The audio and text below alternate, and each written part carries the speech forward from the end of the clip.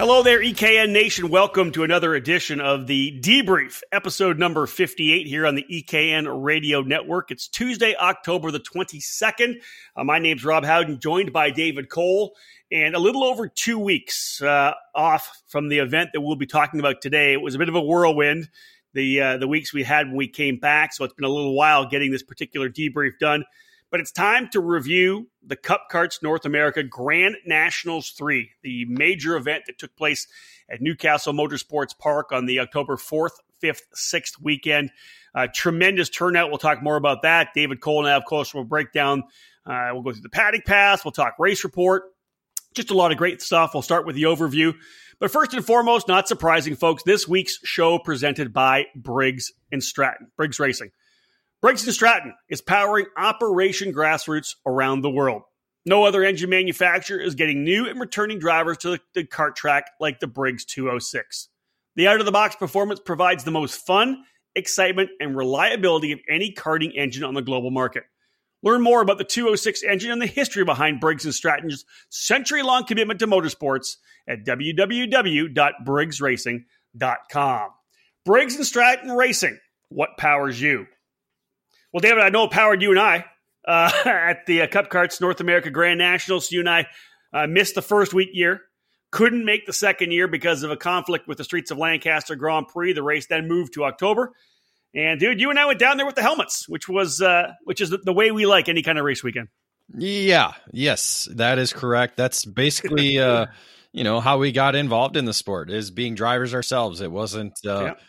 we were journalism students looking to get into the sport. No, it's a love for driving and a love for racing.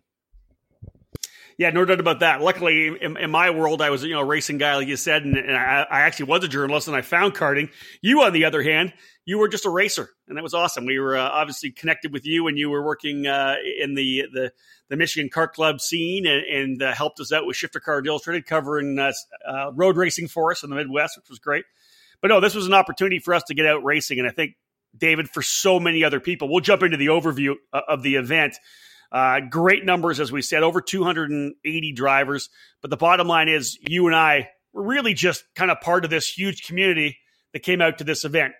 The growth of the event, attracted you and I both saying, hey, we want to be part of this next year. And that was, I think, the same for so many people, right? Numbers breed numbers, like we talked about. But this thing just started having this kind of momentum all to itself. And this year, of course, was massive. The paddock was fantastic. Newcastle rolling out the red carpet. And it was just a badass event. I loved it. Well, and what brings it all together is the fact that everybody is on the same Briggs & Stratton 206 power plant that is made right here in the United States. And that's kind of what is so unique about this, because nowhere else do you see an event with the same engine in 280 entries. No event around the world. Even, you look at what's going on right now, Road Tax, they have different engines for the different categories. You have, IAME, different engines for the different categories. Rock, different engines for different categories. Briggs & Stratton, it's the same engine from kid karts all the way up to masters. And that's what's provided the stability, right? The foundation. The fact that, you're a junior driver, you got an engine, you're moving to senior, you're just changing the slide. That's the beauty of this program. And that's why we keep saying it. It's press the reset button on karting. Lots of discussion, David, that you and I have had about how to grow karting itself. And karting's solid. There's some great big numbers at the very top pointy part of the pyramid, which is only represents about 5% of the karting population up top there. It's that foundation. It's the grassroots club level racing that Briggs has really brought back to life in so many different areas at so many different kart tracks and clubs. And then for this particular event, there's other events, big events that people go to run 206. There's no doubt about that. Battle of the Brickyard is big. Lots of 206 drivers. Same goes for Quincy. Same goes for Rock Island. Other events around the country as well. But this one, I think we used the term U.S. Open. You called it essentially the SCCA runoffs of club level karting. It was just for me to see it happen, to see people come out there, and David, just to see the atmosphere at the track itself. That's what I think really hit home for me. Well, I think I've only been to the runoffs, maybe twice, I believe. I think they were both at Heartland Park. And but there you even now you go through the entry list and the results, and you see all these different states.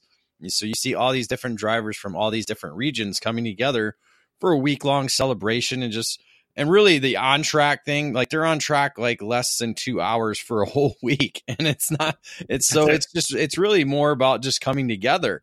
And that's what this kind of is too, because it's drivers from all different areas, different corners. You have grassroots racers, you have racers who just started racing this year. You have drivers who have been racing for 30 to 40 years that are all racing at this event. So that's what makes it kind of that grassroots feel. Yeah, and I think the great thing too was, David, you spend a lot of time, probably, I don't want to say more than anybody, more than any journalist, obviously, but more than a lot of people, you spend a lot of time at Newcastle Motorsports Park at different events, whether it's a SCUSA race, USPKS, WKA. You're there for a bunch of different races, and the atmosphere, this particular event, the Cup Karts North America Grand Nationals, it wasn't the huge toter homes and big trailers and big tents. It was pop-up, easy ups, guys out of the back of pickup trucks. We saw people that didn't even have cart stands that were there racing as well. And, there was old machinery, there was new machinery, there was just so many different, domestic manufacturers, Italian manufacturers. It was just one of those weekends where it really was that grassroots, real pure level of karting. I think, people just out there to have a good time. And again, it boils down to the engine, because there's one sportsman class. So all the cadet racers are in that category. You're not split up by different engine types. One kid kart category, one junior category, and then we kind of get split up because there's just so many senior racers, which is the complete opposite of what national level racing is right now, because the junior and cadet categories outnumber the senior categories by a lot. And that's the complete opposite of what we see here at the Cup Karts Grand Nationals. Let's throw an overview on the event a little bit, David. Number one, a bigger contingent coming down from Canada this year, and I would expect even more. There was a number of drivers that came down in 2018. I think you're going to see a lot more in 2020. So really racers from essentially all over North America. And I'm not sure we had any Mexicans, so maybe just U.S. and Canada. Perfect weather on Friday and Saturday. That hot streak that we had through that, the Indiana area laid off a little bit. So it wasn't the high 90s, mid 90s. We had beautiful high 60s and 70s. Rain did hit on Saturday night. And again, for the heat races in the beginning of the main events on Sunday, that just kind of threw another little wrinkle into the weekend, challenging people to show what they could do in the wet as well. I thought the weather itself was a pretty good cross section. Yeah, it was, and I was really happy to see more warm weather than I did see cold weather, because it just, it's not bad when you're working an event and I'm running around taking photos and doing this and that. I don't really feel the weather, the coldness, but as a racer, you don't want to sit around in the wet. You don't want to sit around in the cold. And that's kind of what we were doing. And so I was glad it was hot. You had to find some shade a little bit Friday and Saturday. But overall, yeah, the weather and really the thing coming into the weekend was we knew rain was going to come. It was a matter of when. And I was happy to see it come just for our main event, because we were able to get, at least for us, both of our heat race or all three of our heat races in before the weather came. So it was perfect timing. Just things didn't go exactly our way. Let's talk a bit about the numbers, David, because record turnout for the third edition of this race, almost 50% growth from last year. They had 191 entries last year, 281 official entries you have down here on our notes. It's essentially, I don't want to say growth across the board, because it's kind of speaking a little bit to the transition that we're seeing right now in the Briggs 206 and four cycle racing. Up 8 drivers in kid kart, up 7 drivers in sportsman, up 7 in the Masters category from 34 to 41, moving to the straight CIK bodywork class. CIK heavy was the addition because CIK medium was so massive. Up 24 drivers from 47 to 71 drivers in CIK medium for this edition of the Grand Nationals. They added the CIK heavy class for drivers who potentially wanted more seat time. They ended up with 41 in that category, new for 2019. But David, where there was a little bit of drop-off was in the senior open medium and senior open heavy, essentially the bodywork classes. We're seeing those numbers slide back, not horribly, still 18 in medium, 12 drivers running heavy as well. But that's where we saw a little bit of the slide in terms of just the way I think 4-cycle racing's going right now. That's the direction. Well, it's what I kind of predicted back in 2016 was, we saw it all in the West Coast. There's nothing, there's no racing with the / Gold Cup bodywork anymore. Yeah. It was a popular thing for a while, but now it's gone away. And so carts are more readily available with CIK bodywork on it. And it makes, and people are, let's face it, people are lazy. They don't want to deal with putting on this massive, what's the word you use it for? What do you call it? I call it a cow catcher. Yeah, exactly. They don't want to deal the hassle of putting that on and off just for 1 or 2 events of the year. So we're seeing it more across the board, as you said, with clubs and series not actually using the Gold Cup bodywork anymore. It's still popular in the kid kart, sportsman, and junior categories, and really it's just that nose. And it's there's still that safety aspect. People think they're safer with it on, which is, if it gives you that warm, fuzzy feeling, that's fine. But as we saw, good drivers are going to overcome that. And even at a track like Newcastle, people have talked about, well, it's so much faster. CIK bodywork karts were beating big nose karts. So I don't know. I don't know if that is a proof anymore or not. So. You still got to roll corner speed. You still got to roll corner, and especially at Newcastle, yep. And especially in a Briggs category. So we'll see. Cup Karts North America is still putting their planning stages into for 2020. So we'll see what happens with that. I still see at least one of those categories still available, if not both, for 2020. I agree with you. There's still going to be enough people that want to come out and play, especially if you can get a dozen or so drivers. If you have just the one and we can still get 18 to 20, probably still see that. But again, big growth, 191 drivers entries in 2018, 281 drivers / entries in 2019. And this isn't one of these races, folks, where it's 281 drivers or entries because there was 140 each day. This is 281. Yeah, there was a lot of crossover, but it wasn't, half and half. Most of the drivers, or I would say a majority of the drivers in Masters probably ran just Masters. So the bottom line is there were just a lot of drivers at Newcastle Motorsports Park. I think 300 for next year is a given. David, potentially 350. What do you think? Yeah, I think when you look at this year's numbers, it was about probably at least 250 drivers. Because guys did do heavy and medium. So, yep. I think 300 is the minimum goal that you want to reach. And I think 350 total entries is probably the next plateau that you want to take the event to. And to be honest, David, I know we'll jump into this later, but for the organization, I think they'd be happy with 300 because it's nice. This was a big jump for them. We're talking 90 more drivers than last year. And I thought they did a great job. You could, with that kind of growth, the CKNA guys could easily have struggled a little bit, getting that kind of a wave. They've never had to deal with that many entries, that many drivers. I thought it was super easy. Registration was super easy. Everything. It seemed like everything essentially ran off like clockwork to me. We were off.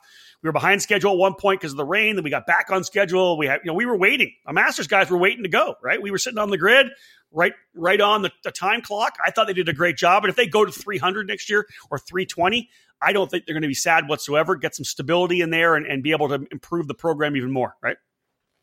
No, more entries means the ability to bring in more workers. When you have more income coming in, you have the ability to go out and get more workers that are able to take care of the things you might need to take care of with the added number of trailers, haulers, entries, all that stuff. True. You're right. Folks, there you go. As our start here, we have just given you essentially our overview of the Cup Karts North America Grand Nationals at Newcastle Motorsports Park. October 4th, 5th, and 6th was the date. Make sure you lock it in for 2020. It's going to be a lot of fun. When we get back after this commercial break, we'll jump into the paddock pass. David and I will talk more about some of the stuff that happened not on the racetrack, but more in the paddock and around the community as well. In racing, experience is priceless. Franklin Motorsports is a leader in the karting industry with over 50 years of combined karting experience. We can provide you with everything you need to go racing. With a large online product selection, select track support events, and a wide variety of shop services, Franklin Motorsports is your complete karting source. Check out our online store at franklinkart.com, where all of our products are just a mouse click away and we ship daily. We're constantly adding new products to our online store, so keep checking back. We specialize in IAME engines, Tillett seats, and of course, our championship-winning Merlin chassis. In our online store, you'll find molecule cleaning products, minus 273 racing gloves, Micron gauges and components, and both MG and Bridgestone tires. If you're ready to take your racing to the next level, come and join us at Team FMS. We've been supplying racers with start-to-finish support at race events for many years, from providing a helping hand on a weekday test outing or at a club event, to full arrive and drive packages at the highest level of karting competition.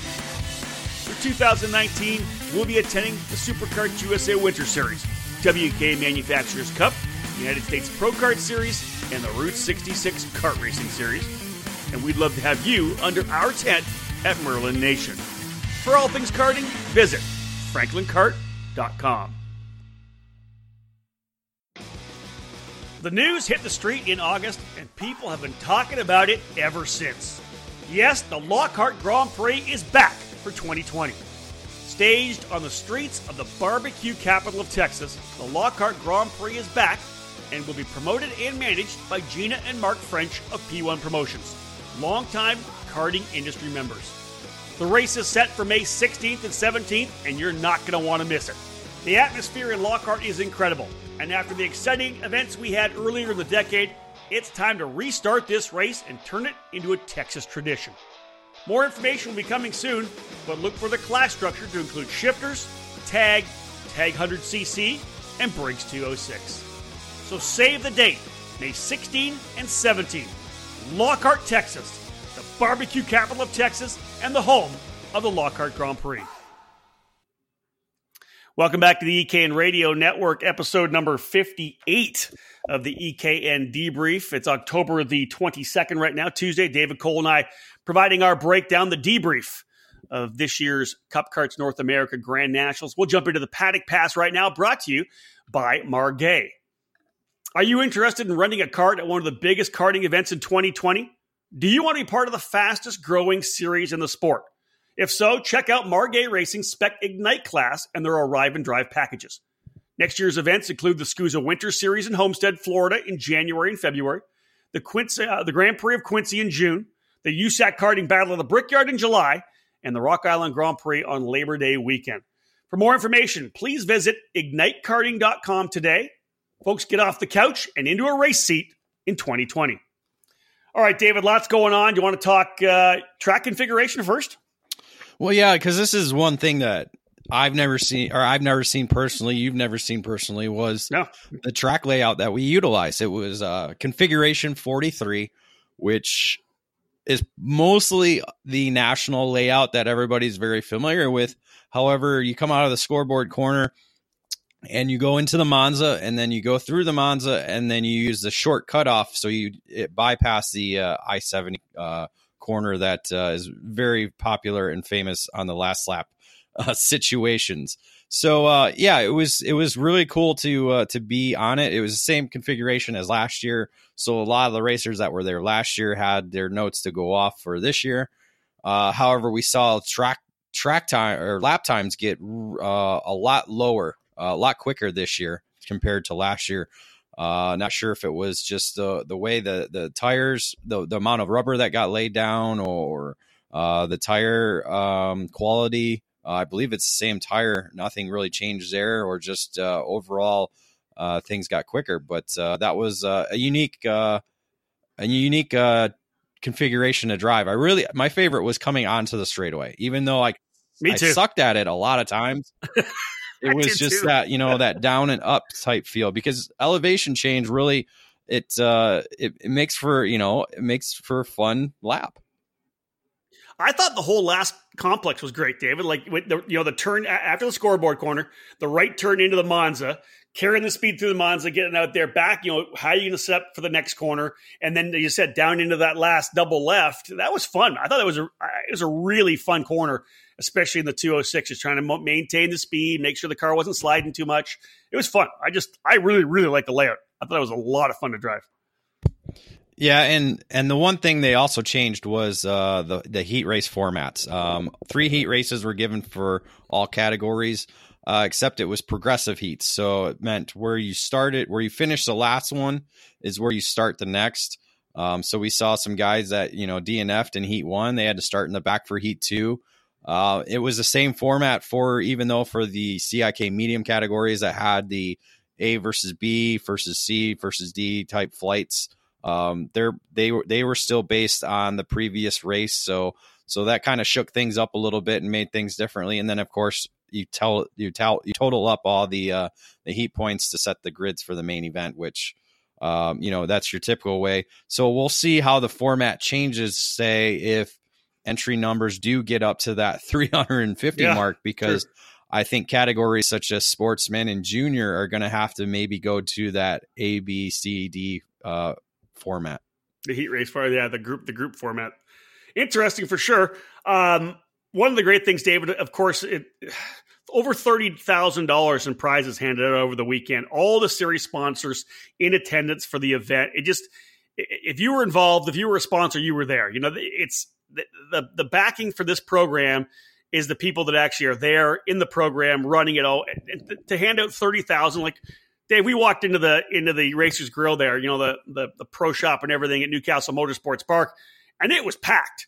There was coolers. Obviously, there was all the trophies, but coolers, easy ups, power washers, generators. It was nuts how much stuff they gave away. Toolboxes. All the champions from their champions. They were putting toolboxes together. Yeah. Right? They were putting them together when we got exactly. There. Yeah. We're seeing that more and more now with series, because they want to give back to racers, because if racers get a little bit of something back, it entices them to come back the next year. So obviously prizes are a big factor in customer relations, if you want to look at it that way, for a lot of events and series. But I think that the one thing that really stood out to me, and Greg said that in the drivers meeting, was all the series sponsors who put any either donated stuff or provided money to the series, they were all in attendance, which is really odd. And you don't really see that all the time, especially when you're talking probably 20 to 30 different companies that did put something into not only the series that they run all season long, but for the Grand Nationals itself, which, that's just phenomenal. And that just shows that the industry is also behind this event as well. So it's not just the racers, it's not just teams, it's the actual industry that's behind this. Let's talk about one of the guys that actually won something as well. The Burrell Art that I drove all weekend long from PSL Karting. They worked with the guys, Greg Jasperson and Steve Vermeer from Cup Karts North America. They put my cart essentially on a raffle. So I'm sure that PSL would ever cut the deal for how much they were going to buy the cart for. I want to say it was $25 a ticket or $30 a ticket and 4 for $25, something like that. Whoa. It was $30 a ticket and 4 for $100. 4 for $100. So I meant, sorry. There you go. $25 a piece. Yeah. So thank you. I appreciate that, Dave. Yep. So of course, at the end of the day, up in the tower after we were done announcing, I pulled a number out, and it ended up that Griffin Kimbrell was the family. He and his family won the cart. The PSL Burrell Art came over and picked it up right there. Got a chance to talk to Dominic Lebrec and Stefan, and we chatted about the cart itself. And it was just one of those feel-good stories, because I want to say he's moving up to senior or something like that, and they weren't sure what they were going to do to get him a new cart. Right? They don't have a huge karting budget, but they were able to. I think they bought $125 for the tickets, and walked away with a brand new go-kart, which I thought was fantastic. Well, one race old. Right? And it wasn't wrecked, so that was good. That was good by you. You ripped the decals off it a couple times. There were no walls for you to hit, so that was great. Whoa, me to hit. I'm not the wall hitter. I was just saying there were no walls for you to hit. I mean, you could have hit them a couple times probably, but no, you didn't. You're the wall hitter. Yeah. So it was cool though. And that was really cool. But the best part was they were Bears fans, so that's what the best part. All right. Well, I can respect that you would like that they're Bears fans. It was just cool to have them come over, and it just, it was you never know who's going to win, right? It's a blind draw. You put your thing in the hat and pull it out, and you hope it's somebody who really, really could use it. And it's cool to see that Griffin won that. I know his family is pretty stoked. I think his sister races as well, too. She's got to get a new cart, too. So it was awesome. So Griffin Kimbrell, the winner of the PSL Karting Burrell Art Draw. Speaking of teams that were there, David, PSL, of course, there in a big way. The Burrell guys had a really good run with Prime Power Team as well. And I think it's QC3, is that right? The team from that works with PSL as well. Mm-hmm. I think that's what it is. Regardless, a lot of Burrells on hand, but dude, a lot of different chassis manufacturers on hand as well. Yeah, and all United States based. You got to begin with Margay. Margay is probably the most notable United States manufacturer. You talk about Comet, the Comet Eagle chassis, being at the home track for Comet kart sales and Comet racing engines. You saw a number of Comet Eagles around the track. Ionic Edge had a big tent there. Coyote had a big gathering right there next to the grid. You have MGM. They had their compound out there on the grass.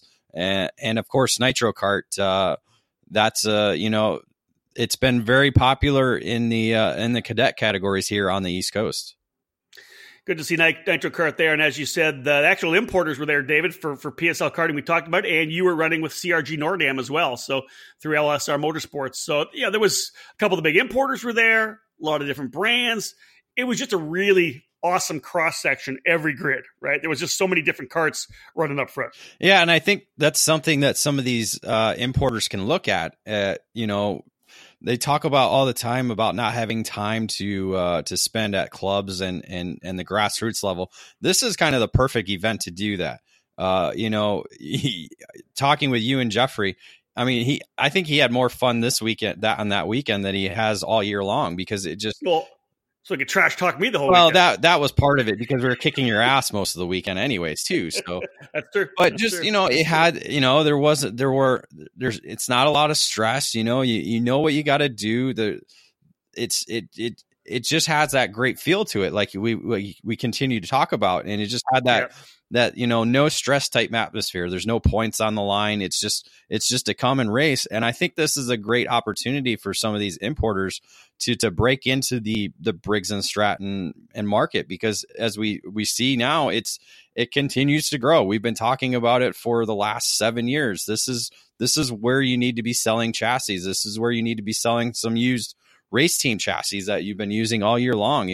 There should be no reason why you can't sell all your 2019 chassis down to Briggs racers for the 2020 season. And yeah, so, it'll be really cool to see what happens as this event evolves, because it's kind of put in that spot where there's not a lot going on. So there's an opportunity there for just not only teams, but the importers to come and support this event and to hopefully expand their market share.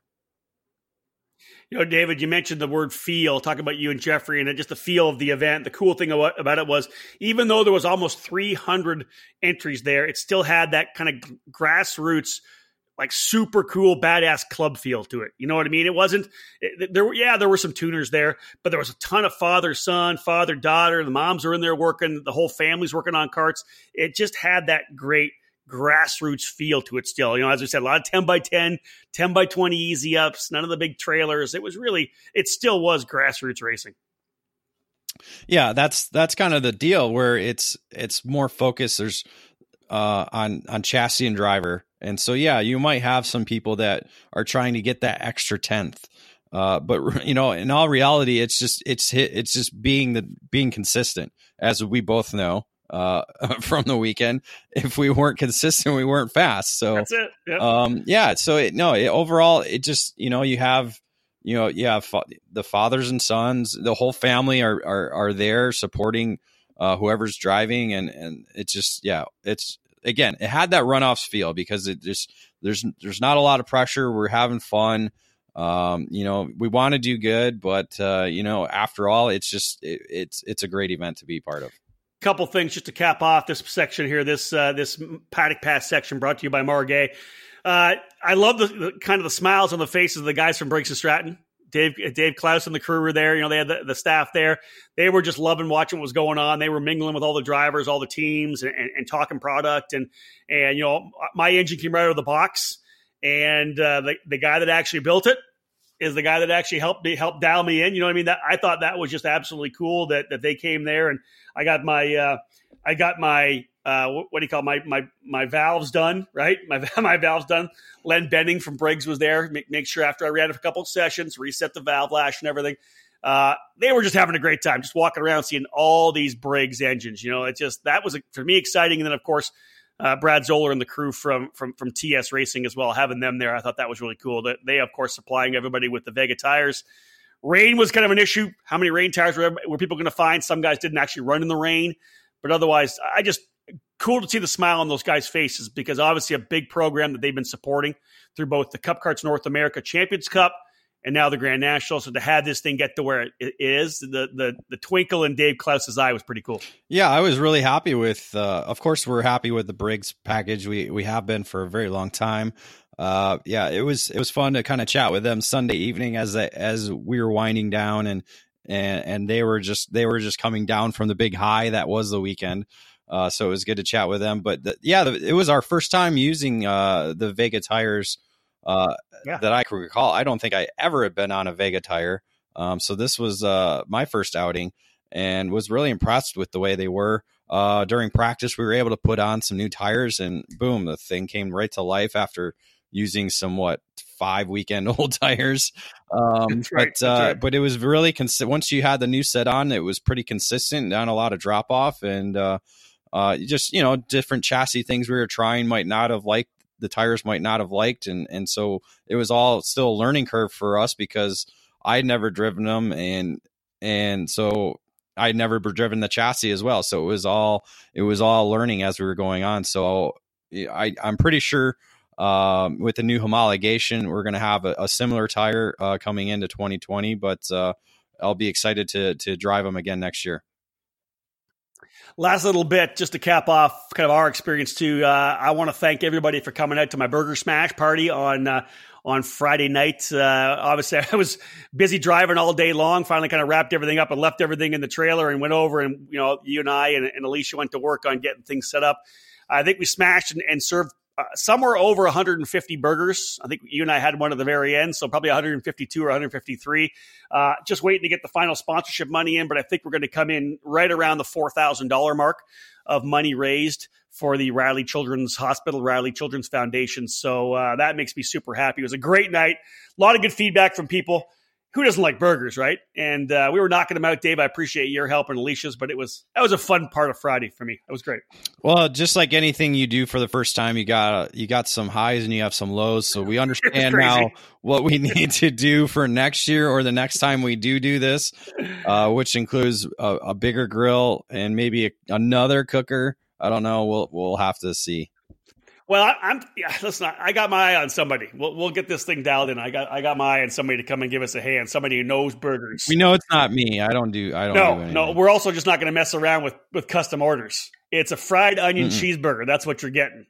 I think we have to just put it on the ticket. That's it. It's all. It is what it is. Now, I'm talking about Ryan Pickering, of course. I'll have to get Ryan. Ryan's works for St. Elmo's Steakhouse, Harry and Izzy's Burger Study. This guy knows his burgers, and I think I gotta draft him into Smash with me. We'll need another Blackstone, but we had a lot of fun. It was a good time. Or three, or three or four. Yeah, it was a long line. I mean, you just keep going down the line. It's like an assembly line. You drop it, you smash it, you cook. You just keep going down. All right, folks. I think you can handle probably at least 30 at a time. Well, I don't know. Listen, you know what? I would rather have a good time. I thought we were going to be able to talk with some people. It was a whirlwind. That was the problem. It was a line that was like 25, 30 people deep. Man, it was a whirlwind. We'll figure it out. Hungry. We'll dial it in for next year, and we'll make it even better. And I want to thank everybody, because we raised essentially $4,000 for the Riley kids, which is, I think that's fantastic. That's awesome. All right, folks, let's jump into the race report. After this break, we're going to jump in and start talking. We'll kick things off with CIK Medium, CIK Heavy, and CIK Master. Stay with us. More to come. Episode 58 of the EKN Debrief. Are you looking for a new kart shop? One that treats you like you're an important customer? If so, look no further than Acceleration Kart Racing. At Acceleration, customer service is number one. We are a full-time karting business, not a hobby or an afterthought. We have all the products you're looking for, from kid karts to shifters, safety to speed. We strive to offer our customers the best products, prices, and service. At Acceleration Kart Racing, we're always here when you need something for your racing program. Located in Las Vegas, Acceleration is stocked with a wide range of products. We've been helping racers get the right parts for over 16 years. Acceleration has everything that a kart racer needs, from turnkey karts to safety equipment, engines, and more, stocking all of the leading kart racing brands. Here's a taste of the products that we carry every day. CRG, Tony Kart, Bennett, Rotax, Honda, Miami, MG Tires, Vinco, Bridgestone, Mojo, Alpine Stars, Sparco, Ribtech, and EVS, Tillett, Micron, Alfano, Bell, Arai, Zamp, KG, Sniper, SweetTech, and K&N. It doesn't matter where you live in the country. We will get you what you need so you can get back on the track. Acceleration has a sufficient supply of products to ensure that your order can be shipped the very same day. Our knowledgeable staff is available to help customers 6 days a week, and ordering online is open 24 hours a day at shopakr.com. For visitors and locals in the Las Vegas area, Acceleration has a large showroom full of the best kart racing products available. Come on in and check it out. To find out more about what Acceleration has to offer, visit shopakr.com. Again, shopakr.com. And make sure to sign up to be on our mailing list to receive the latest updates and promotions that we send throughout the season. Again, we're a one-stop shop. shopakr.com.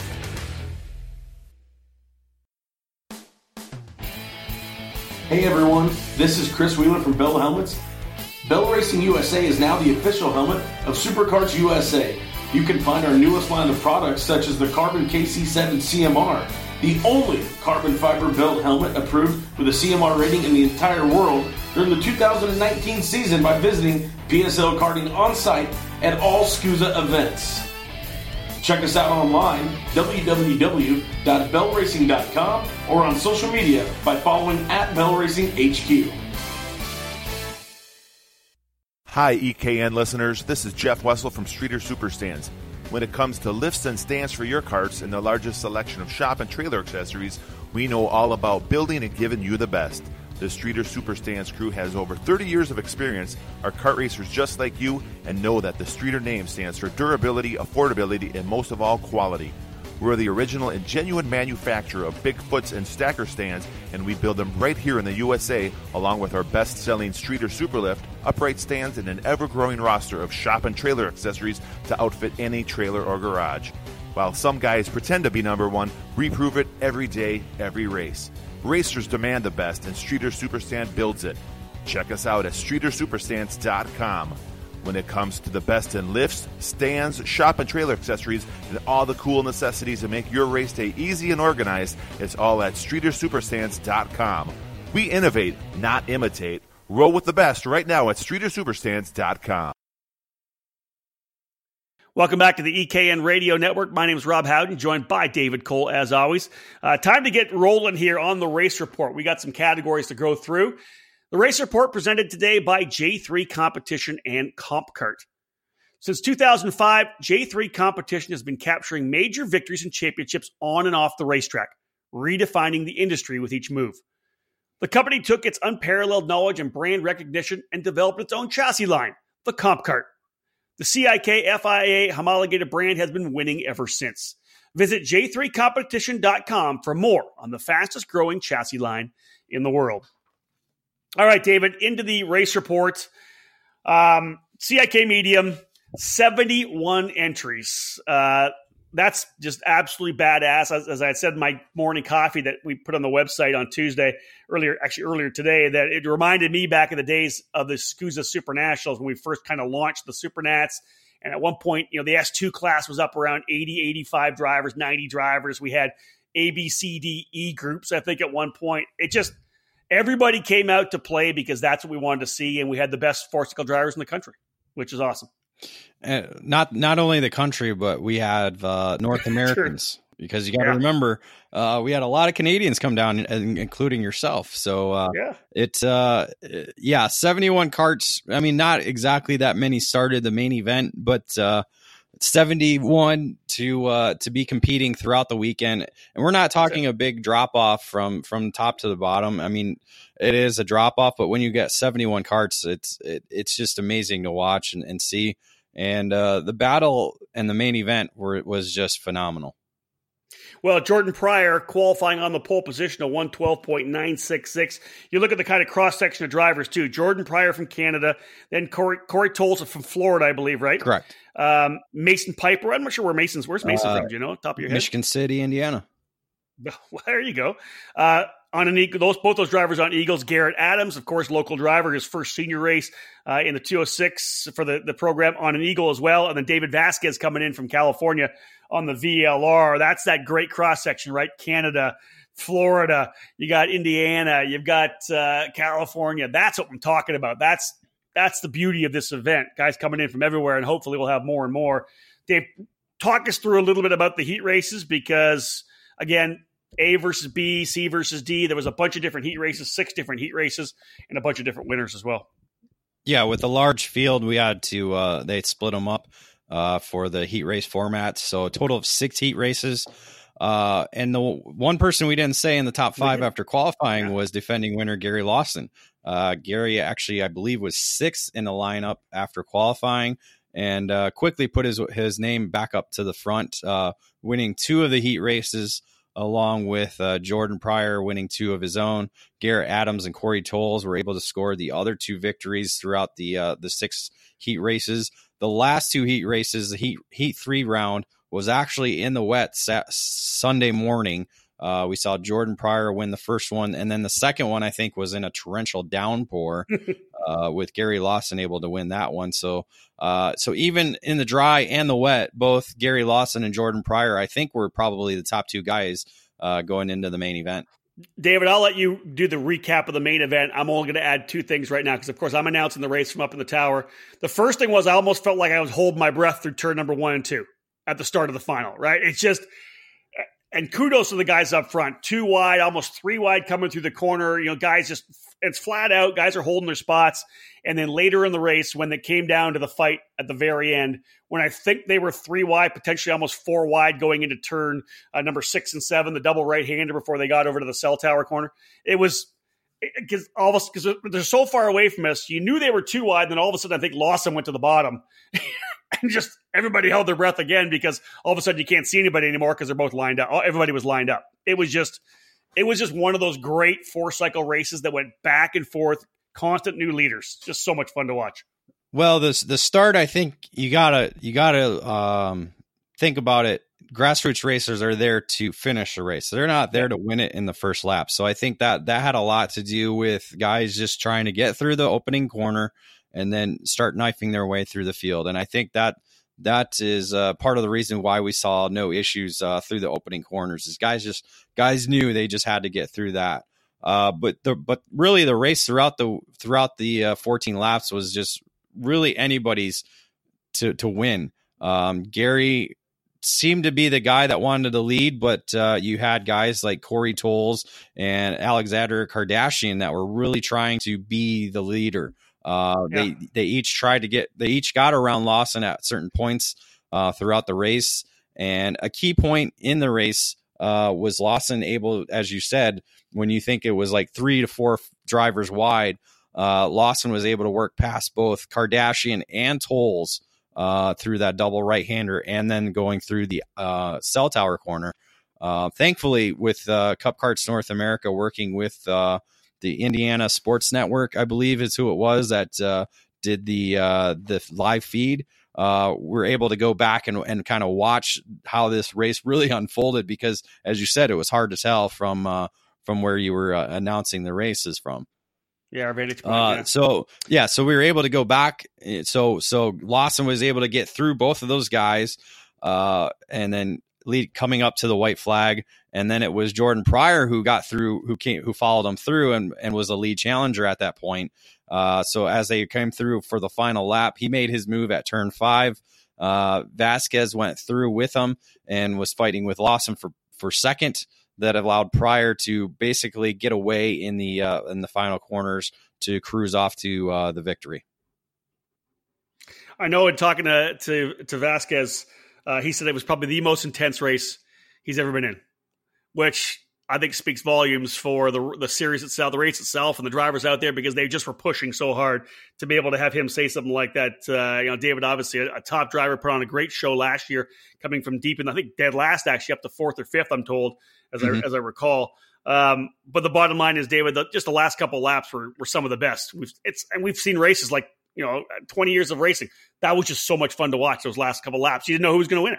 Well, because as they were fighting with 2 to go, it kind of there was a second group that's true. That's right. Yeah. And so basically it was 11 karts that made up the lead pack. So in the end, Pryor does get the victory. David Vasquez ends up in second, Gary Lawson in third. And that next group you talked about, I think, was Jonathan Treadwell and Curtis Fox, right? It was a couple of the Prime Power Team Burrell guys that were working their way forward. Yeah, there were a couple of those guys that were at the back of the lead group and were able to make their way through. And it was did we have a last lap spin? Didn't Kardashian go around? Kardashian was one of them in the Monza.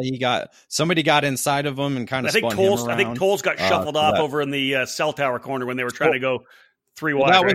That was the thing with when Lawson went by him. Tolles didn't give him. Basically, tried to hold the outside. And it didn't work because even though Lawson gave him enough room, he still kind of dropped a couple wheels off and then basically lost his race there. But, it's just kind of one of those moments where it was a racing situation where Tolles just didn't give enough space or didn't try to fall back behind Lawson quick enough. At a split second like that, you make the decision you want to make. You think you can hold the outside, you try it. Obviously, it didn't work for him. But congratulations to Jordan Pryor. A big victory for him, one of the drivers from Trevor Wicken's Prime Power Team. Big for Canadian drivers as well, because Jordan's success is probably going to fuel the momentum of getting more drivers from Canada to come down next year to the event. Word of mouth back here in Canada is that it was a tremendous event. People are going to want to go race it. So look for a bunch more to head down again. Now, Jordan Pryor was quick in the CIK heavy class as well. David qualified on the pole. He and his teammate John Treadwell ended up P1 and P2. Owen Thomas, another one of the Prime Power Team drivers, in the third spot.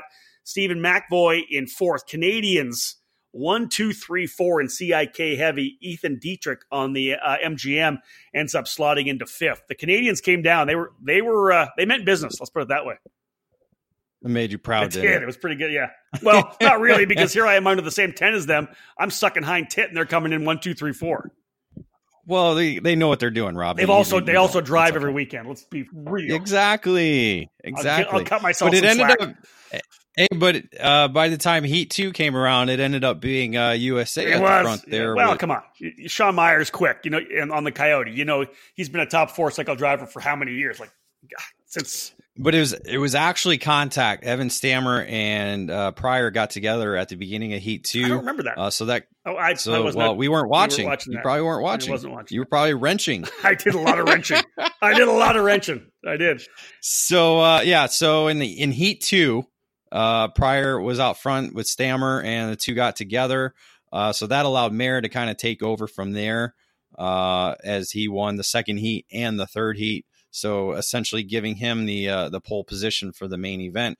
But contact for him in the main event shuffled him down the order just after the halfway point, which allowed another Canadian, Curtis Fox, to move into the lead. Yeah, that was actually a really fun race to watch. I remember that when Meyer went out, it happened so fast I didn't even see it happen. It wasn't really until they came back around and we reset on the timing and scoring that I realized he was gone. But the last couple laps, Fox was at one point able to get out into a pretty good spot, right, and pull away a little. Not pull away, but he had enough of a gap in the last lap that nobody was really able to race with him at that point. He had some guys on his bumpers, but once he got to the lead, held it on for the remainder of the race to score the big win and give Canada 2 wins for the 2 senior categories. Yeah, Evan Stammer ended up finishing in second in that class. Really good run for Blake Korth as well. Jordan Bernlauer ended up in the 4th spot, and Pryor, as you said, coming back to P5. Let's move to Masters. It happened way in front of us, at least in front of me. You were a little bit closer. You could see the leaders a lot of the times. Although I did beat you to the end because I was able to finish the main event, which was strong on my side. Another Canadian on the pole. Jamie MacArthur on the K&K ends up qualifying on the pole. Stephen Kilsdonk, of course, one of our July. Was it July? It was July, right? A July driver of the month in the MGM, qualifying second. Chris Klein on the Ionic Edge in third. Stephen McVoy, another one of the Canadians, on the Ricardo in fourth. And Eric Helling on the VLR qualifies P5. But the heat races were all Kilsdonk. Pretty impressive. Yeah, it was very similar to what we saw at the battle at the Brickyard, with Kilsdonk able to get away from everybody in all 3 heat races at the Grand Nationals here. And so he was able to earn the pole position for the main event. But as we pushed up onto the grid, there was Steven, but no cart. Yeah. Did you ever talk to him? I haven't really actually even talked to him about why he decided not to run. Did he just not have race? He didn't want to race in the rain. And that's the one thing that's, it's still kind of that old school mentality that you see a little bit here and there. There were guys even in the senior open medium, senior open heavy that if it was raining, they didn't go out on the racetrack. Well, I think there was 41 in our class, Dave, and I think only 25 started the main. Yeah, there were so Steven wasn't the only guy. Because definitely, I know he wasn't the only guy. There was 4 guys in front of you in the inside line who didn't start. Thankfully, in our grid, there were 4 guys who did not start. I got to move up. I think I was ahead of you by like 2 rows, and I was supposed to start 2 rows behind you. Yes, you were. So that certainly helped me. It also helped Nick Tucker, who ended up becoming the race winner. Yeah, battle between he and Eli Yanko for the race win. Eli's always been very, very strong on the wet. Ended up winning the Canadian Nationals this year. Finished second on the racetrack. A technical DQ to Jamie MacArthur moved Eli Yanko to the win in the Canadian Nationals. This time, though, Yanko, it was something in the carburetor, I believe, with Eli. He ended up getting excluded from the results. That moves Ken Williams in the Margay up to P2. Adrian Donkers, another Canadian, in third. Matt Skaggs on the Ionic Edge in fourth. And MacArthur, who obviously one of the top Masters drivers in Canada, ends up finishing P5. Overall, an interesting weekend for Tucker for sure, because he was backwards and forwards, right? Well, yeah, he had the engine plug come loose and spraying oil all over the track in Heat 1. We had a great smoke show behind him during that race. So he had to start dead last in Heat 2 and ended up actually just getting ahead of me at the end of Heat 2. So got halfway through the field there and then moved up even more in Heat 3. But as we said, he had to start, I believe, somewhere in round 17 or 15th for the main event. But again, with those guys not starting the main event, he was able to move up inside the top 10 right away. And was into the lead by lap 2, so definitely was. Our race was in the rain. It rained quite a bit, and then it kind of tapered off a little bit. I thought. Yeah, by the time lap 3 was completed, the rain had stopped, but the racetrack stayed wet the entire time. Yeah. And so essentially, Tucker went to the front pretty quickly. He and Yanko run a 1-2. As I said, an issue for Yanko with a carb issue in tech. He ends up being removed from the results.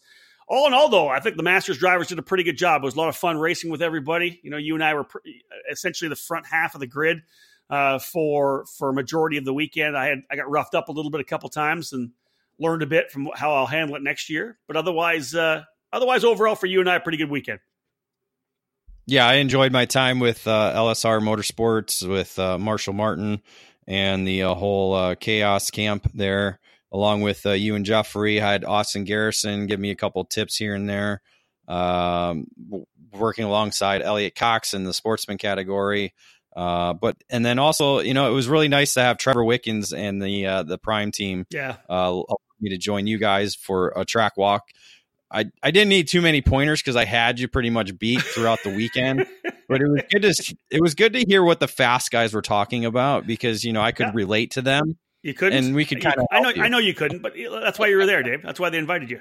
They saw you struggling. It was just coming onto that straightaway that was killing me every time. And I got it through heat 3. I don't know if I just told myself, just stop being stupid and get through this corner or what, but because it didn't seem like I changed too much, but maybe just that little bit helped. And, but it was just still fun just to hear, because it's not every race weekend we get to go do track walks and hear what really, is going on in some of the debriefs and stuff like that. So it was cool to do that. Well, obviously you qualified me.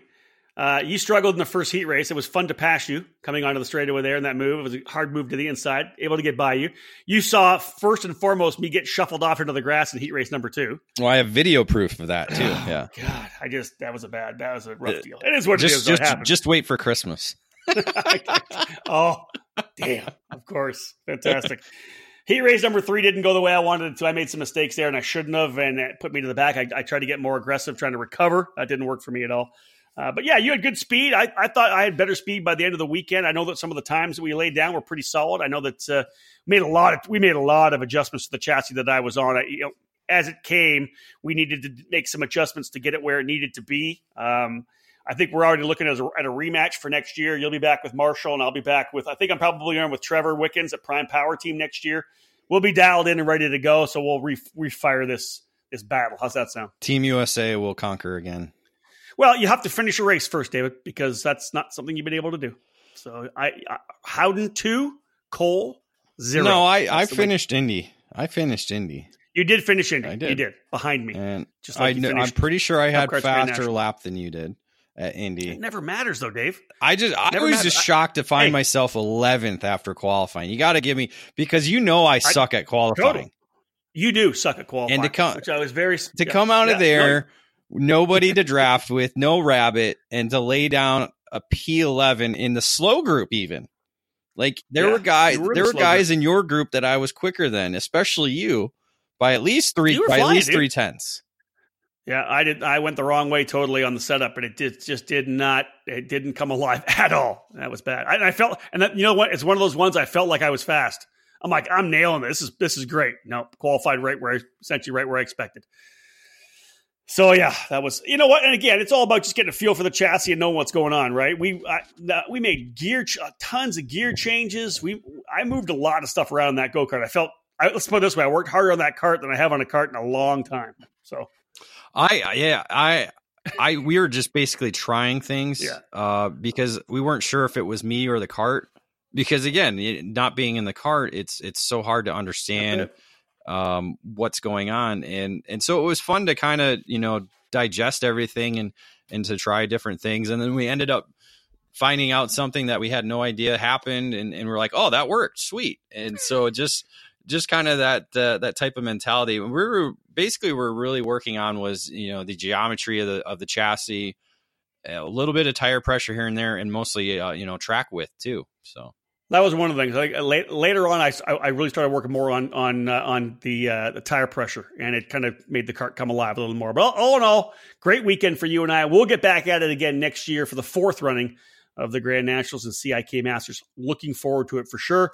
Folks, stay with us. After this break, we're going to be back. We're going to jump into the Senior Open Medium and Senior Open Heavy. Then we'll go Junior, Sportsman, and Kid Kart to wrap up this edition of the Debrief. Looking for that extra edge? Comet Racing Engines is your answer. The engine service program from Comet Kart Sales has been winning from coast to coast at all levels and different forms of the sport. Lead engine builders Mark Harrison and Gary Lawson have decades of karting experience, providing racers the power to reach the top step of the podium. Comet Racing Engines continually perform track and dyno tests to provide their customers with the cutting edge in engine performance. Comet specializes in Yamaha KT100, IAME Swift, IAME X30, IAME Leopard, and Rock engines. Trackside and customer support are the cornerstones of the Comet Racing Engines business, ensuring each and every customer receives personal attention and the help they need to achieve the best results. Engine rentals are available at all the events that Comet attends in 2018, including WKA, SCUSA, USPKS, and the Route 66 Sprint Series. Contact the Comet team today at cometkartsales.com or by calling 317-462-3413. If you're looking to step up your engine program, send it to Comet Racing Engines.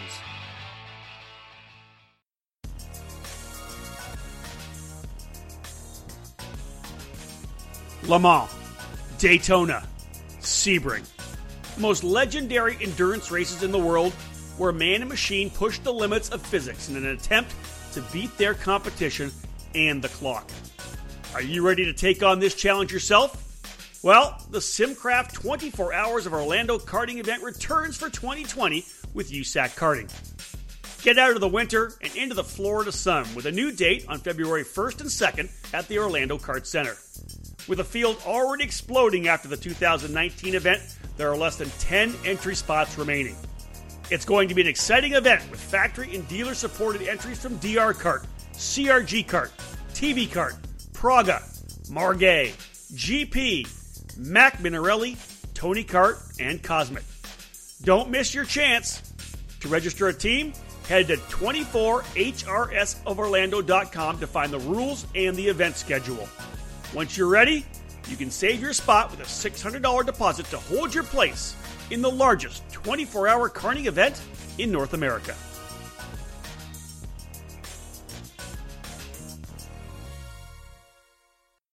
Welcome back to the EKN Radio Network, episode 58 of the EKN Debrief. My name is Rob Howden, joined by David Cole, and we are breaking down the most recent Cup Karts North America Grand Nationals, the third running of the event at Newcastle Motorsports Park on October 4th, 5th, and 6th.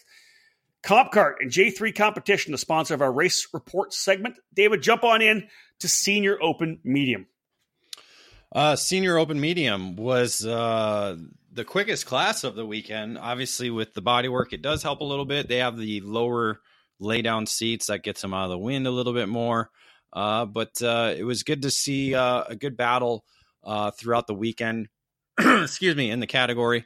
Eric Fagan, a regular there at the Newcastle Motorsports Park and Cup Karts North America, set the fast time in qualifying, a 1:12.990. He was able to do that on the Ricardo chassis ahead of Colin Warren in the VLR, Ryan Cassidy in the Coyote, Dylan Amundsen in the Ionic Edge, and Brian Reddig in the FA kart. So a good little diversity in chassis there for qualifying.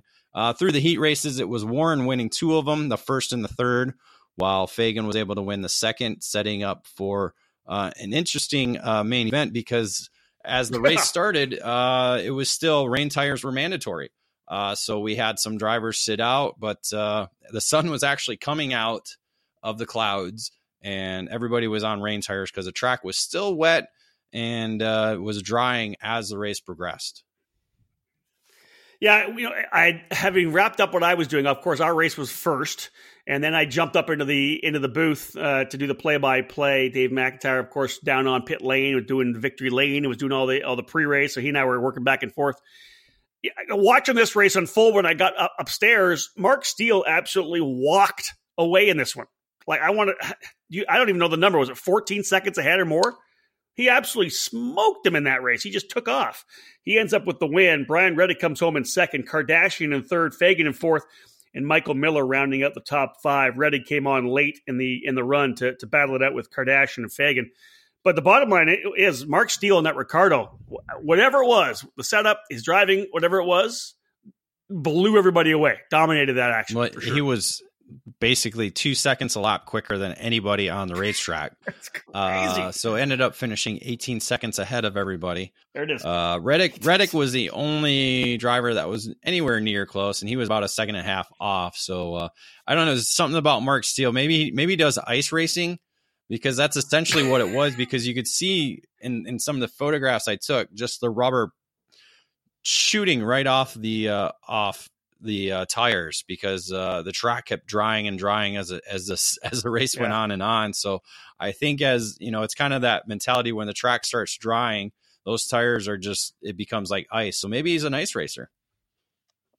Well, he lives further south than you do, so relax. But he's in Canada. I figured all Canadians ice race, right? Like Todd McCall. You pretty much live in the UP anyways, so. Oh, yeah, I'm an Uber. Anyway, it's a fantastic run for Mark Steele. Just absolutely dominated the action to get that victory. Senior Open Heavy was a lot of fun to watch as well. You throw Connor Lund in there, Justin Wishart, Grant Zimmerman, Elmer Edmondson, and Michael Welsh. That was your top 5 in qualifying. Lund gets a couple of heat race wins. Wishart gets one of those heat race wins as well. Third heat was one of the races in the rain, and that kind of messed things up, David, because not all the drivers came out for the third heat race. Yeah, I think they had 5 total make it out for the third heat race, but Connor Lund again out front with that. But set up for an interesting main event. We had basically it was 4 drivers out in the lead group. Connor led the first 9 laps until Zimmerman took over. Grant Zimmerman took over the lead. But in the meantime, Justin Wishart was charging his way forward and was able to make a last lap move in the double right-handers ahead of Zimmerman to take the lead and then go on to score the victory. Yeah, that was a fun race to watch, wasn't it? They were on top of each other, and you could just feel, at least I could feel in trying to call the race, that they were all trying to understand the strategy. Where do I need to be? Like trying to figure out where they could have been quicker than each of the other drivers. It just felt to me like they were all kind of trying to be into second. And I don't know if it felt like they wanted to lead. Obviously, Wishart made the move in the last lap, but it just didn't seem like everybody wanted to lead. I thought in that race, I found that interesting. Well, I think Lund tried to lead and get away from everybody but wasn't able to. And obviously, the draft is a little bit bigger in this category with the big noses. You get much more of a draft coming off the carts. So I think it's kind of hard to break away unless you're Mark Steele and you're just killing it in the dry track with wet tires. It's a little bit harder to get away. So just second place, as we typically see at Newcastle is a place you want to be. Well, Justin Wishart ends up with the win. Zimmerman second, Edmondson third, Lund fourth, and Welsh fifth. That's the top 5 in the Senior Open Heavy category. David, 3 more categories left to go. Let's jump into the junior class. And again, it was good to see a strong field of juniors, up 14 from last year. 43 junior drivers entered to run in the event. Let's talk a little bit about who was quick coming out of the gate. Carter Pryor was the quick time in qualifying with a 1:14.128. He was able to beat out local driver. You might have heard of him, Logan Adams, in the Eagle kart. Logan was actually the sportsman winner last year, so was racing in the junior category for the first time. Louis, I don't know how do you say his last name. Antonio Santi. There you go. Driving on the Eagle as well. I believe he's a Newcastle regular.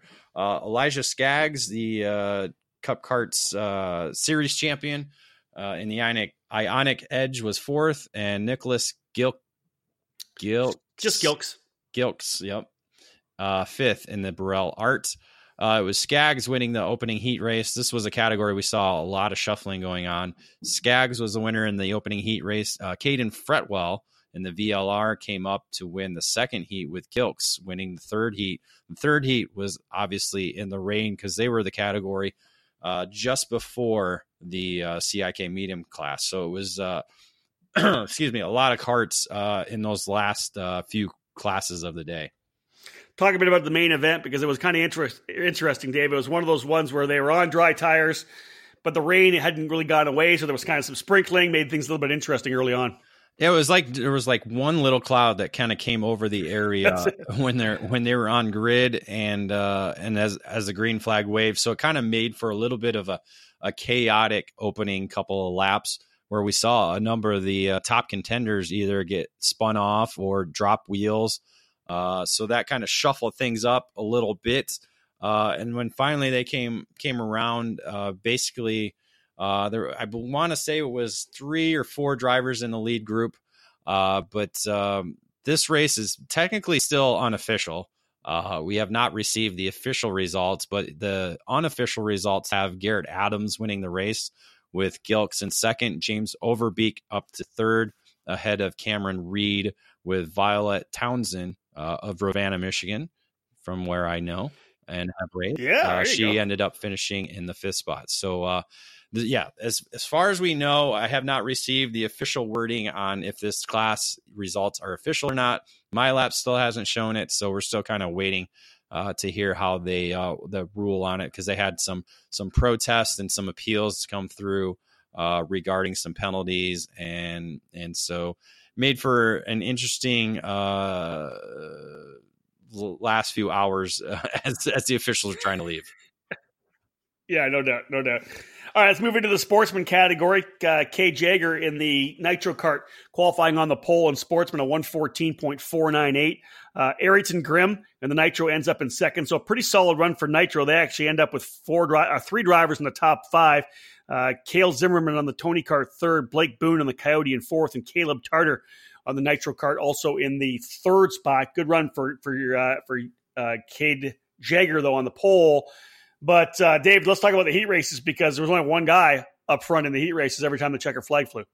Yeah, Blake Boone was able to showcase himself through the heat races, winning the first one. And then, of course, once you win the opening heat race, you start from the pole, and was able to win the remaining two heat races and started on the main event. Their main event was right after ours, so it was a wet track, all drivers out on rain tires. And again, when you got 40 karts going into the opening corner in a wet track, you kind of see some things happen. And it's just, some drivers inexperienced, some drivers just make a mistake. So we had a number of drivers spinning in the opening corner, and then I want to say turn 3, and then some other places on the racetrack. But by the time everything came around, lap 2, Boone was one of them who had an issue with the wet track and was spun around. That gave the lead over to Ayrton Grimm, and Grimm just kind of checked out away from there, driving away. I'll have to look and see what the advantage was, but it was massive because he was lapping karts like crazy. So it was kind of like who's who, who's where. It was 11 seconds at the checkered flag with Grimm taking the victory. Pretty good run for Elliot Cox as well on that CRG. Started outside the top 15, but powered his way forward. Just able to get by Jackson Pearsall from Canada at the checkered flag. Caleb Campbell came up to finish in the 4th spot. Caleb's actually from the same hometown as me here in Cambridge, Ontario. Ashton Henkel on the Burrell Art as well, rounding out the top 5. Number of Burrell Art drivers in that top 5, 3rd, 4th, and 5th. Good run for Caleb Campbell, as we said. Like Elliot Cox, starting on the outside of the top 15, ends up getting into the top 5. Great run, though, for Ayrton Grimm as he's able to score the victories. That's a pretty good cross-section for Ayrton, right? He wins at the SCUSA Summer Nationals, and he also wins at the Cup Karts North America Grand Nationals. I thought that's a pretty good cross-section of a kid that'll just drive anything he's allowed to, right?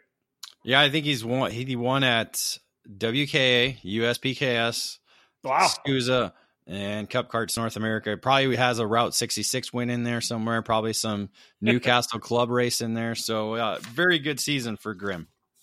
Let's cap things off with the race report brought to you again by J3 Competition and Comp Kart.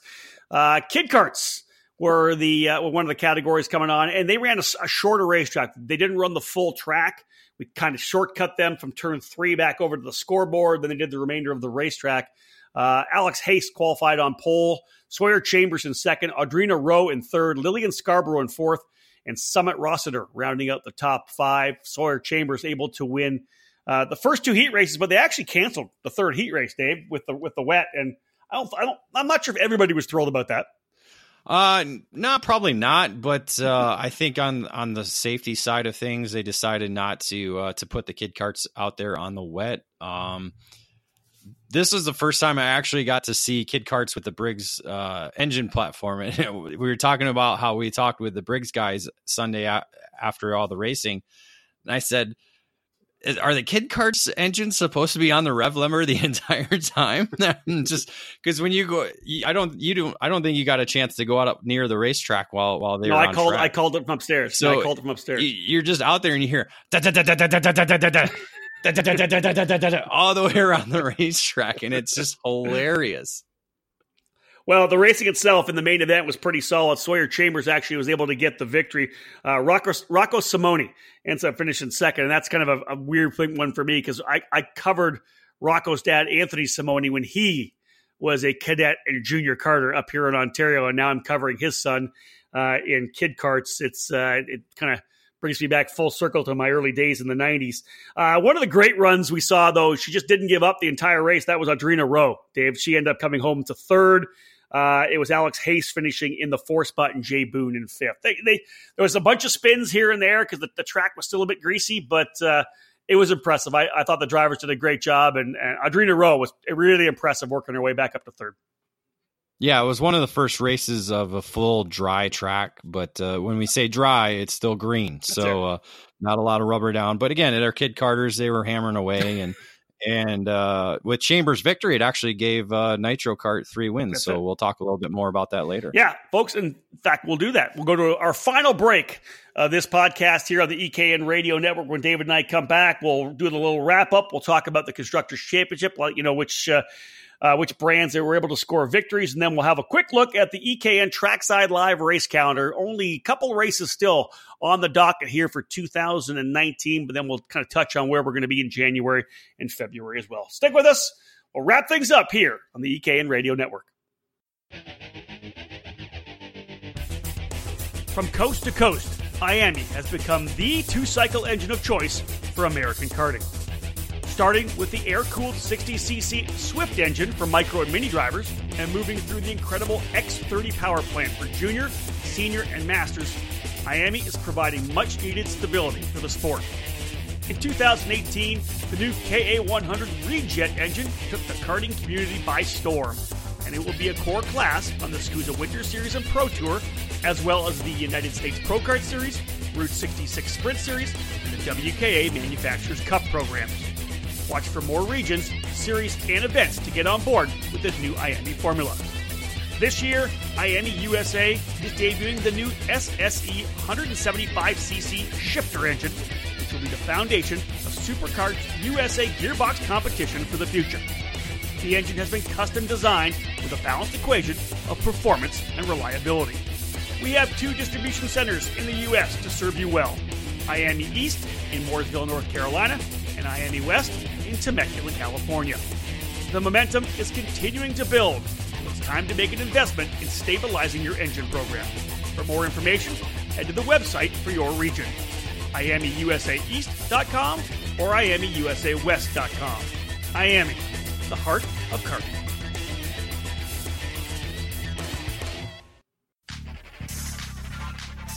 The shift is on to a new brand and a new way of thinking. The Croc promotion has taken American karting by storm, and simply put, we have the best kart on the market. We've won and continue to win national and regional races with a revolving door of drivers. Myers, Bedozo, French, Musgrave, and we're ready to dominate the rest of the 2019 season. We just want to win. That's it. Plain and simple.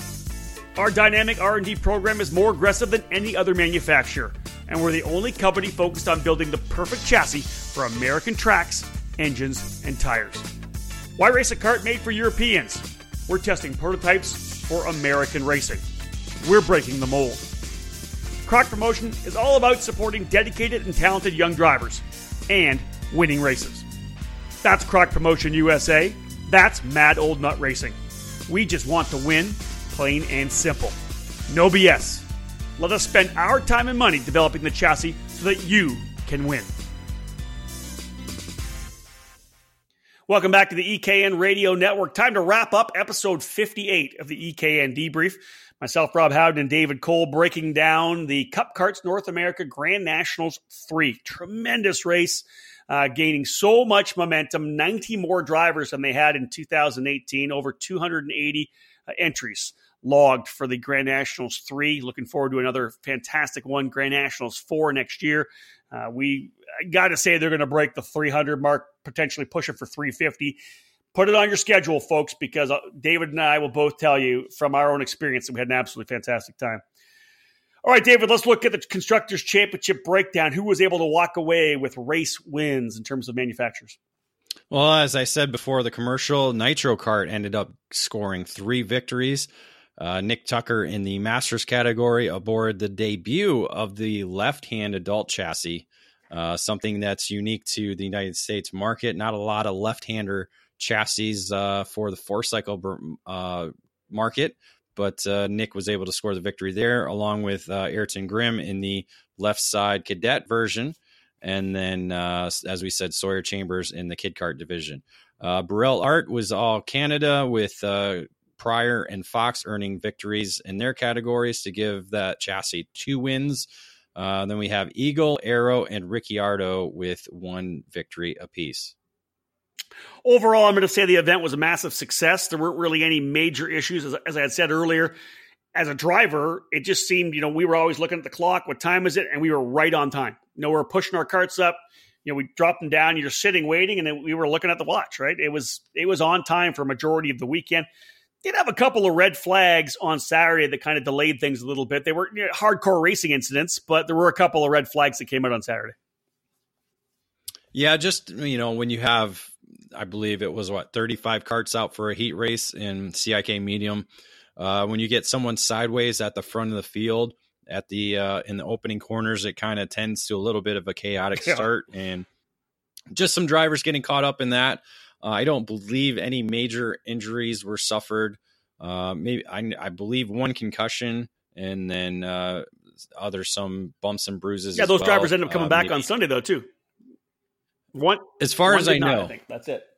Yeah. So, you're going to have any event. A lot of events have those type of hiccups. Thankfully, it was at the end of the day on Saturday, so it didn't delay things for the majority of the event.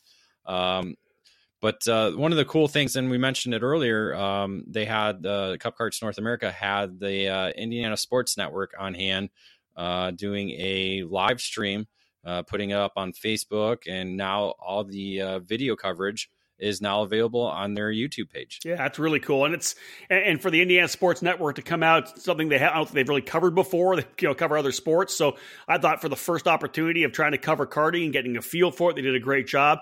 You just know that program is going to improve for next year, and I'm sure that they're going to want to have them back again. A lot of great, obviously I'm covering the race. I'm watching out the window. I've got live timing. Above me, I'm watching the actual coverage itself as well. It's a bit delayed on what I was covering, but I'm watching the comments, and there was a lot of people watching and a lot of people excited to watch too, which was kind of cool. If you're not able to make the trek, you don't want to miss it. There's a lot of families, a lot of other racers from around the country that were watching that event. Yeah, we even broadcasted the PA audio throughout the weekend. We didn't really focus on doing our typical EKN live broadcast. We just kind of ran it and kind of left it off in the corner so we could go race. But we had some really strong numbers for the weekend. But when you're looking at over 250 drivers, that's 250 families all over North America that are wondering what's going on. So it definitely has momentum to keep that going with all the different types of coverage that we can provide, and that Cup Karts North America is going to bring for the future. Yeah, next year's event date already set, October 2nd, 3rd, and 4th, 2020. The goal, of course, to break the 300 entry mark. And as we said earlier, as we kind of cap things off before we jump into the race calendar, David, we'll take this opportunity to offer congratulations to Greg Jasperson and Steve Vermeer, the two primary, managers of the Cup Karts North America program. As you and I both know, anything like this, there's a lot of people that are involved. Mandy Jasperson, of course, was front and center, the whole tech staff. They brought in Rick Folks and a big crew to kind of run the race. Just kind of want to take the opportunity to give the kudos to Greg and Steve for putting the effort in, putting the time in. The amount of time that they spend to put this race together, to get the sponsors, to put everything, just to really get everything together. Obviously, my personal kudos to them. I'm sure you would echo those sentiments. I do. It's being one of the former promoter. I know what it takes to do that. We see it with all the other different series, and I think you can easily say that the way Greg and Steve do their business with the promotion and the at-track activities puts them definitely at or near where everybody else is at around the country. Yeah, bottom line is it's a grassroots event. We talked about, folks, everybody there is having a great time. Briggs 206 Racing, but the way they put this race on, this is an event that is going to become a cornerstone race, I believe, for the next number of years. As long as they want to keep doing it, I think a lot of people are going to keep coming. That's for sure. So let's wrap things up here, folks. The EKN Trackside Live race calendar presented today by Precision Karting Technologies. With over 40 years of manufacturing experience, Precision Karting Technologies is the leader in American-made components. We produce high-quality products led by our full line of chromoly and mild steel axles. Metric or Imperial, standard or custom, we have what you need. Collars, keys, and bearings, we're the source for axle components in the USA. With over 70 dealers throughout the US and Canada, it's easy to choose PKT. Family-owned and operated, proudly made in the USA. All right, David Cole, let's talk about it. EKN Trackside Live, racing to come. Excuse me. Just locked and loaded. You're going to be actually heading out to the Rock the Rio at the end of the month here. November, I guess it's like 1st, 2nd, 3rd for you. Friday, Saturday, come home Sunday. Halloween with the family at home first. But yeah, you're heading out to Rock the Rio at the Rio. It's going to be good. Yeah, if I could, I would go out there Tuesday, fly home Thursday morning, and then fly out there Friday. But that's just not in the avenue of being able to do that. It's not financially sound. Financially sound, yes. I couldn't think of the words there.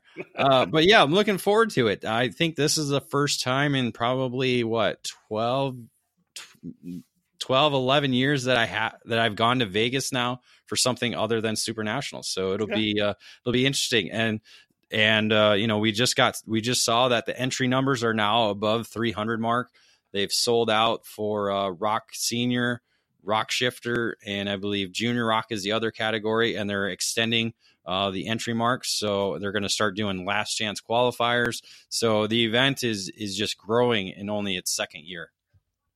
Following that, November 20 to 24, the granddaddy of them all, the SuperKarts USA Super Nationals, the 23rd running. It's odd to me to say that because I felt like I just said it was 20, and thinking 23 now. We're so close to 25. It's blowing me out of the water. But yeah, I've had a chance to call all 22 of the previous races. It's going to be a massive event. Obviously, like looking anywhere between 450 and 525 in terms of numbers.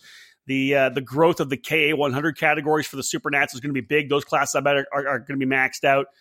It's the big dog, the Super Nationals is, and this year is going to be a really good one, I think. Yeah, I'm really excited to hear what they're going to do for track layout. We haven't heard anything confirmed on that. Last year's track was a bit interesting. Had some plenty of passing opportunities really fast as well, too. So we'll see if they make any changes to that. They have the format changes with qualifying, with the 3 headline categories, doing a hot pit at the end with, I believe it was the top 20 in each category. So we'll see what happens with that. And again, like you said, it's just the granddaddy of them all. We have some drivers going for their 4th victory to see if they can etch their name into the event history books with Connor De Felipe. And I'm just that marks the end of the year, and then all around the corner will be 2020. Yeah, WK Kart Week. We haven't confirmed yet whether or not we're heading to that, but looking forward to potentially getting back to Daytona. And of course, January, February, March, it's the SCUSA Winter Series, it's the Challenge of the Americas, and then we go at it all again. USPKS, a number of races, number of events that we'll be at in 2020. We do want to thank everyone for supporting everything we've done here through 2019. Still a couple more debrief podcasts to come. Thank you so much, folks, for joining us here on the EKN Radio Network. On behalf of David Cole, my name's Rob Howden. Bye for now.